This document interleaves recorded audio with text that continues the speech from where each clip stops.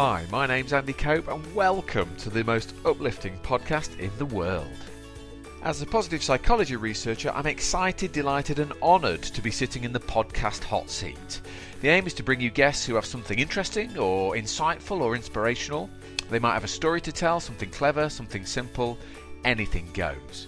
We hope to inspire, educate, entertain and on a good day, maybe even make you chuckle. And why should you listen? Well, we figure life is relentless. It's full on.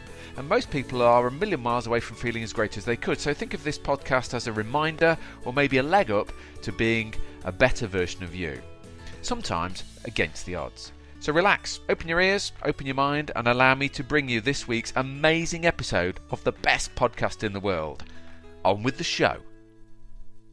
Okay, well, welcome podcast listeners, loyal podcast listeners. I think this guest needs a little bit of context, so let me just spend a minute giving you that background. So I used to work in higher education, further education. I was a lecturer, and I was okay. I was pretty good at that. I was doing what all the other lecturers did, a bit more humanely maybe, but I was steeped in big words. Then around, I think it's probably about 2004, 2005, I discovered something called positive psychology, and it interested me, and I hadn't implemented it in my lectures because it wasn't on the syllabus, but I was sort of immersed in it. I woke up a little bit, and then also around the same time I read two books. I read a book called Sumo by a guy called Paul McGee, and I read a book called The Naked Leader by David Taylor.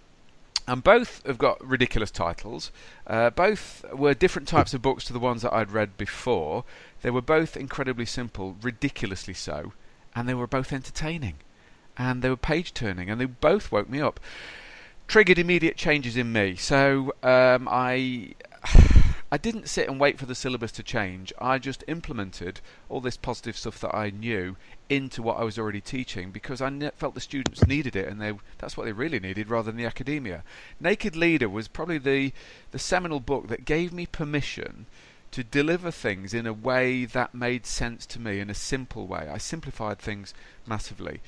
I would say, without sounding this too bold, that Naked Leader book, it actually changed my life. And the book didn't write itself. It was written by a guy called David Taylor. And this podcast gave me a chance to interview friends and work colleagues and interesting people and strangers and my heroes. So guess who I've got for you today? I'm knee-shakingly excited to introduce David Taylor. David, how are you, sir? I'm very well, Andy. A little bit nervous after that fantastic introduction. Hey, thank you very well, changed my life, fella. Changed my life. So thanks ever so much for that.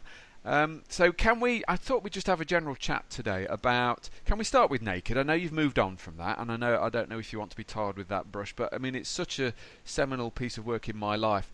So can we go back a few years, fella, and talk about your Naked Leader books? Indeed. In fact, the company's called Naked Leader, as you know, so Naked's with me for life. Yes, indeed. What would you like to know? Well, how do you know what you know? Where did it come from? It came from, well, my background is information technology. I sort of hesitate before I say that, Andy, because probably a lot of people have switched off the podcast now. And I kind of used to specialize in making life as complex for people as possible without really knowing I was doing that. And I decided to get into leadership coaching, and no one was doing it in the world of IT. And so I thought I'll read some books. And so I read lots of books, and I didn't understand any of them. I realized how stupid I really am. I just don't understand all these diagrams and long words and all these theories. And I also found that a lot of books give very different advice. Two of my favorite books, Andy, are, the first one's called How to Do More, and it was very successful apparently for the author. So he wrote a follow-up, which was called How to Do Less.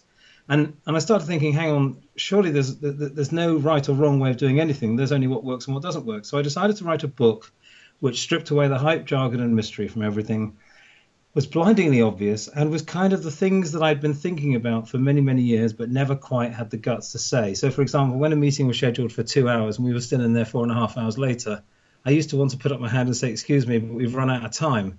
We can't be very good at these things, including myself, and I never had the guts to do that. So I wrote a book, and it was actually called The 10-Second Truth in its first draft. The idea being that you can change anything in your life in under 10 seconds.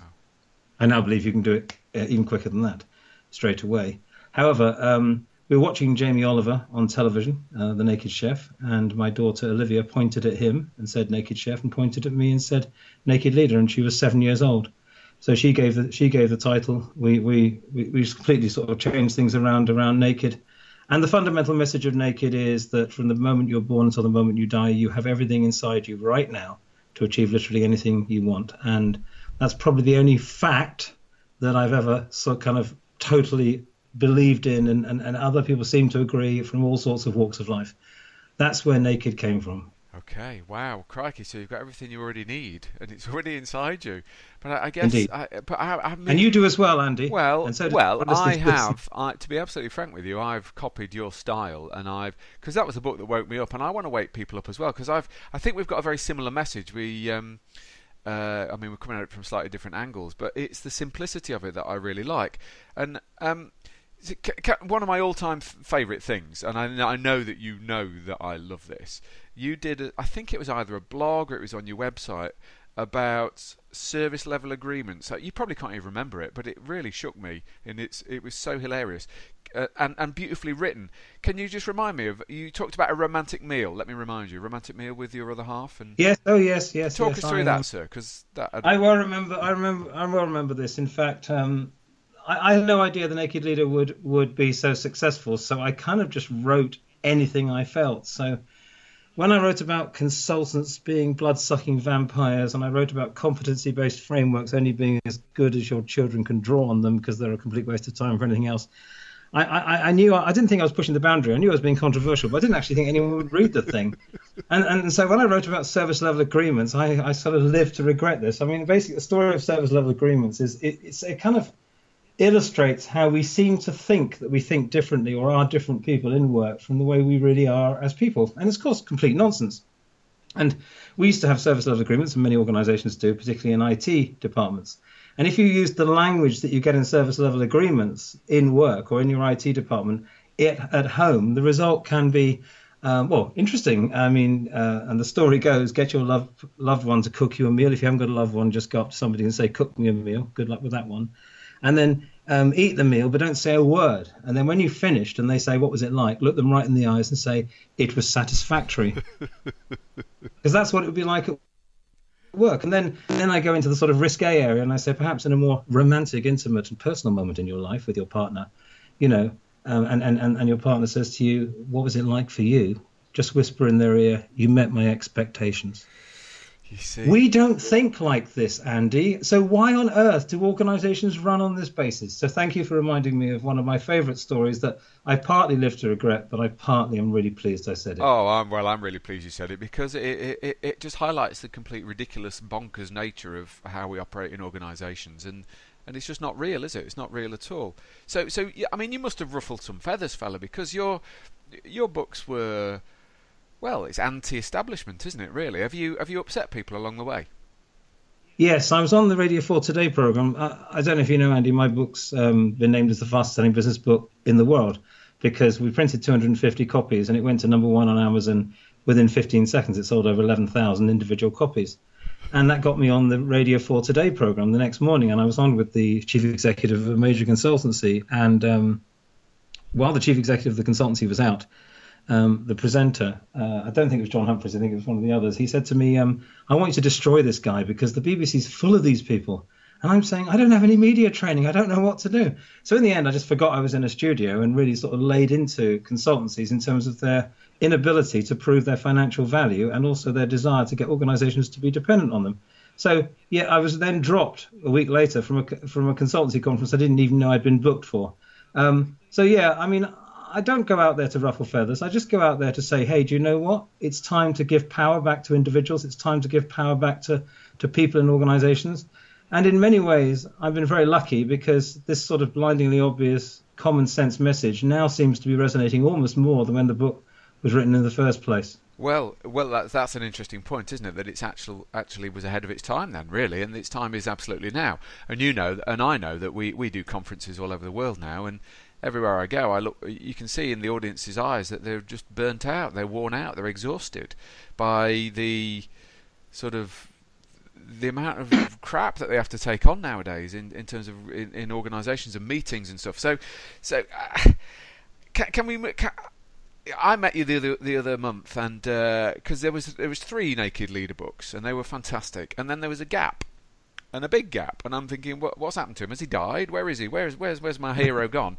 And then another book pops up called How to Be Successful by Being Yourself, which the title itself is just having a pop at everybody, really, because it just articulates what you just said earlier. You already know the answers. You've already got the answers. They're already within you. Just search within. And so obviously I read that one. And I loved it as well. I think it's the most sort of tweetable book in the world. I've picked a few phrases out that I've been tweeting and copying you in. So you say things like, in that book, you say things like, it's okay. You say it's okay. It's always okay, except when it's not, and that's okay as well, which I like that. You say people who live in comfort zones are actually extremely uncomfortable. Could you just unpick that one just a little bit? What do you mean by that? So I think that comfort zones are not accurate because it's an overused phrase. I think what happens is that in our brains and as human beings, we work more on familiarity than we do comfort. And so we like familiarity zones. We like to know something is familiar. One of the brain's main tasks in life, in order to keep us alive and preserve energy, is to keep asking itself each day, every day, what's it like? What does this mean if somebody writes this in an email? What does it mean if it's raining? What does it mean if this? And so it's always looking at what it means. So I think we live in familiarity zones. We sort of like to know what's familiar. And I actually think that most people are not really that comfortable. Let me put it this way. I think they're comfortable being uncomfortable. I think the key is to get out of your familiarity zone and do it before you die. That don't ever leave dreams too late. So that's what I mean by that phrase. Top tip: do it before you die. Yeah. You'll have plenty of time to regret anything you do wrong after you've died. Don't regret it now. Go for it. And of course, Andy, it's the ultimate science. You know, whoever's listening to this now, however many people are listening to this now, I expect we've got some people who are inspired, so do something about it, and some people who are cynical, so do something about it. The one thing that unites every single person listening to this, including you and I, Andy, is you don't know whether something will work. We don't know whether something will work until you actually do it and see. There's no, so just go out and do it and see. And see if the world ends. It won't. It won't. It really won't. And so I'm just kind of, to be honest with you, Andy, just between you, me, and everyone listening, I'm kind of just going out there and doing it until somebody says to me, you've got to stop now. And nobody's told me. So I'm actually like a teenager out there. I really am. And on the other hand, I'm not just going for it for the sake of it. I'm going for it because I've got this absolute urge to reach everyone on earth with the message, it's okay to be yourself. Be yourself, because I think there's so many messages out there that stop us being ourselves. There's so many messages that there's something wrong with us. There's so many messages that tell us that we need to know more or be more or do more. And the whole point of the new book was not just to get away from naked, because that was moving more into the business world and the coaching world. It's in a personal level to say, do you know what? There's nothing wrong with you. Wow, there's nothing wrong with you. But then, I know that as well. And I'm trying to get the message out there in a similar way. But then I do my training in schools now. So we brought the message right down to kids. And I can remember doing a session in Halifax with year fives, which I think they're 9 years old. And I was sat at the back waiting to be. I was the keynote speaker, and somebody was introducing me.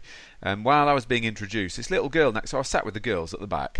This little girl next to me. Every time the teacher spoke, this little girl was going, oh, yeah. We call it having a mard in Derby, our colloquialism. Or having a bag on, or I've got a cob on. So every time this teacher spoke, off she'd go again, verbalising, oh, like that. And I said to her, what on earth is wrong with you, young lady? Oh, she says, I've had enough.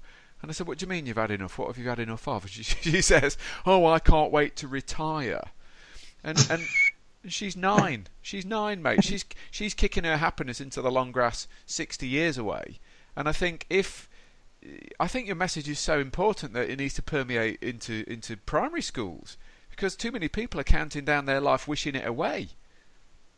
Well, one thing that we have to make choices about, of course, is time. And one thing I really take my hat off to you, which is a stupid expression because I'm not wearing one, is go out and do what you do in schools. And anyone listening to this who can get across to kids, there's nothing wrong with you. Everything you need to achieve anything you want, you already have within you. Yes, there'll be things you can't do.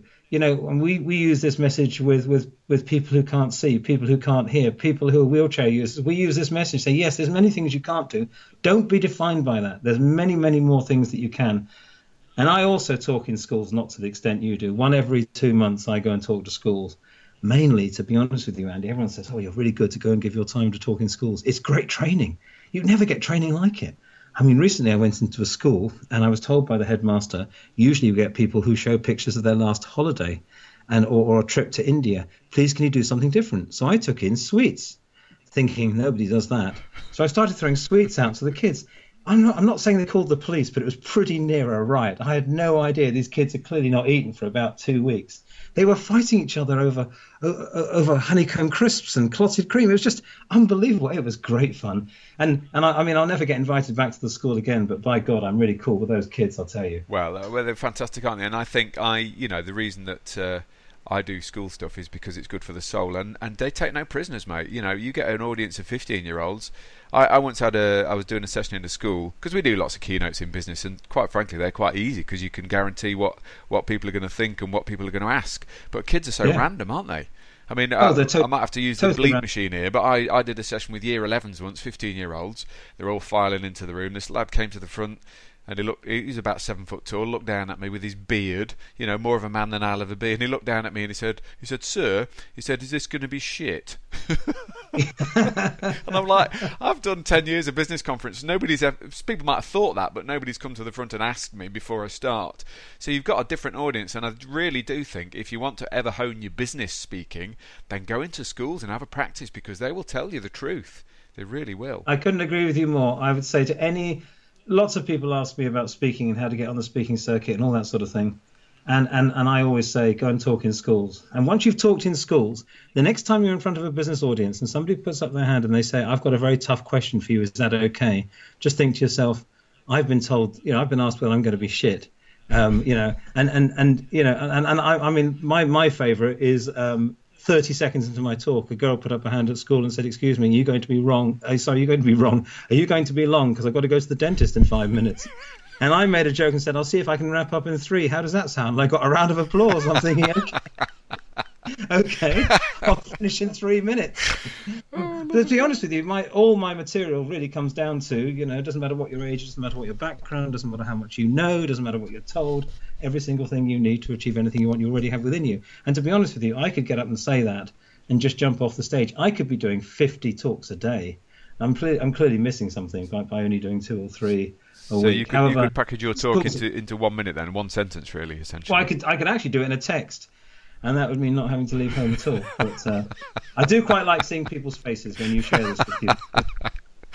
I love it. Well, another tweetable phrase which sums up what you were just talking about there from your book is stop preparing to live and start living. That's a beautiful one as well. And one of my favourites. And then I want to just unpick one more, and then I'll let you go. You got this thing in your book, How to Be Successful by Being Yourself. You say, for me, I always feel happy when I'm above ground and breathing, which basically means you're glad to be alive. And then you finish with a corollary that says, that's my rule. And therefore, I'm always happy, and then in brackets, except on the subway, which is a beautiful little bit of humour in there that really rams the point home that we're alive. We woke up this morning, so get a grip and go out and make the most of it. Well, absolutely, and thank you for liking my new book. It means a lot to me. Probably more of a personal book, but as I say, none of my books are about me. They're always about people basically being the very best that they already are, and going for it in life and enjoying it. Can I just unpick then one more? And it's it's something that I know that I would say it's the heart of the new book, and it's what you call the gap of infinite possibilities. Yes. And I think that is such a crucial thing. I've only recently cottoned onto that gap, so mind the gap if you like. So can you explain to the listeners what the gap of infinite possibilities is? Yes. Can I just share with everyone, Andy, that nothing that I've written is original. I basically have discovered a very, very clever way of appearing clever and successful, and that is cheat. What I do is I basically read lots of books, and I listen to lots of people, and I observe what's going on, and I strip away the hype, jargon, and mystery, and then I share it with as many people as I can in the world. So I do not want anyone to think that anything I'm saying today is original. If anyone's thinking and listening to this, hang on a minute, I invented that, please let me know and I'll give you full credit in my next book.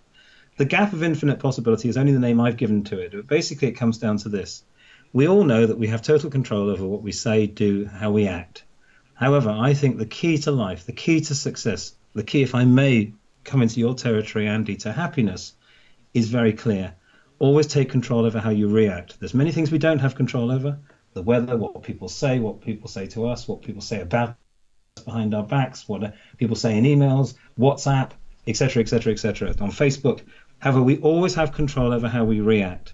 So what I say is when you realize you have control over how you react, you have total and absolute power. And rather than just immediately reacting, say, negatively or in an aggressive way or whatever, that just takes you into a spiral of falling out and arguments and despair, I say react in a way that helps you move towards your outcome. React in a way that gives you control. React or don't react at all. Don't react at all. So a great example of this is how to respond to a negative email. I used to say, in fact, I did a blog on this. One week I was running out of ideas, to be honest with you, Andy, and I wrote how to respond to a negative email, and the blog said don't. I've now honed my advice on that. And so I did another one, how to respond to a negative email. Thank you. That's how you respond to a negative email. So take control over how you react, because most people, when they get a negative email, want to reply negatively, and you're in this sort of spiral of negativity. So the gap is the moment when something happens you don't have control over, and you think to yourself, how shall I react? And what I'm saying is think about what outcome you want from your reaction. Because we all end up, falling out with people, not getting the right results, not getting our outcomes, because I think fundamentally because we don't think through that gap. And that gap may only last just a few seconds. It may even only last half a second if somebody says something aggressive to you.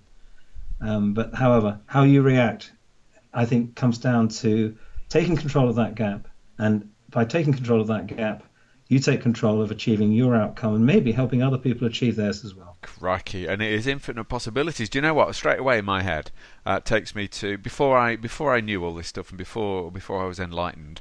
So I'd written a couple of books, and somebody put a 1-star Amazon review, and I'm like livid because this is the best book I've ever written. How can somebody read a book about happiness and go on Amazon and leave a 1-star review saying that I'm an idiot and it's a rubbish book?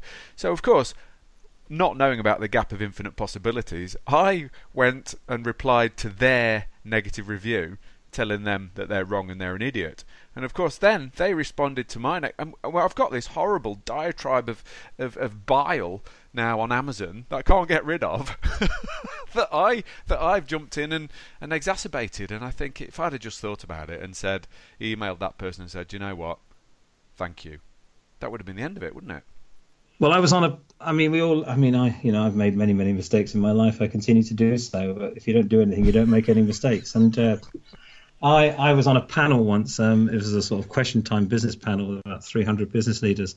And there was a lady on there who's now sadly passed away. And she was asked, David's on the panel and you weren't very kind about his book, were you? And she said, I think it's a dreadful book. He's not a leader. I think it's the worst book I've ever read.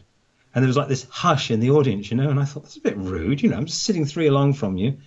So the moderator said, well, David, this lady Carol, she's written a book as well. What do you think of hers? And I said, take it or leave it. And that's a much better, that meant that I was taking control of the gap and also dropping her in at the same time without being nasty. Because the worst thing anyone can ever say about a book, of course, is take it or leave it. You want somebody in life, you want somebody to love what you do or hate what you do, because then at least you're getting an emotional reaction. Oh, powerful stuff again, sir. This is why you're my hero, you see. So well, you are mine as well, Andy. Bless. No, seriously, what you do is just incredible. We talk about you, we write about you, we're there for you all the time because you're a hero of mine. The reason I'm here this morning is because of you. Hey, bless you, sir. Right, well, that's mutual backslapping there. Can I finish with one question that we always do on the podcast now, and that is, what actually makes you happy? Because at the core of what we do is positive psychology and happiness. So what makes David Taylor happy? My definition of happiness, being above ground and breathing. However, what makes me really, really happy are my family and my cats, one of whom is sleeping behind me, and if we were on a video you'd see her.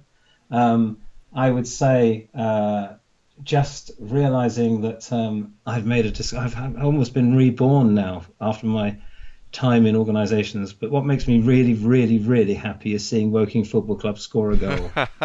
Woking Football Club. As a Derby County fan, sir, there's always somebody worse off than myself, so that makes me happy as well. You've had a real roller coaster. Are you going to appoint Steve McClaren for the third time, sir? Inevitably. Absolutely. It's written in the stars. So what's next, sir? Last question. What's next?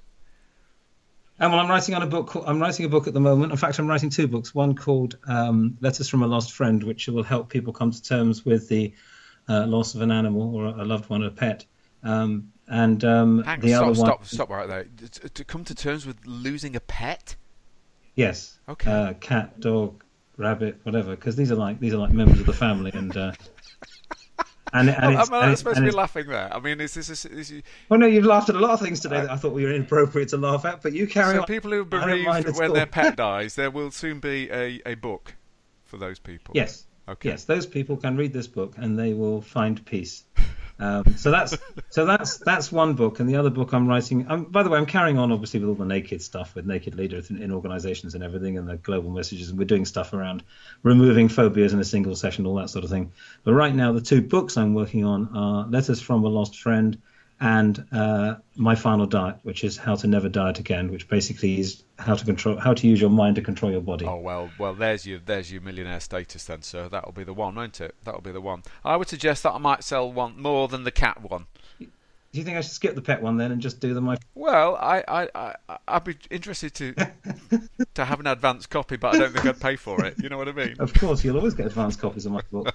So you can then go onto Amazon and give me a 1-star review, and we can have an online rant with each other. I look forward to that.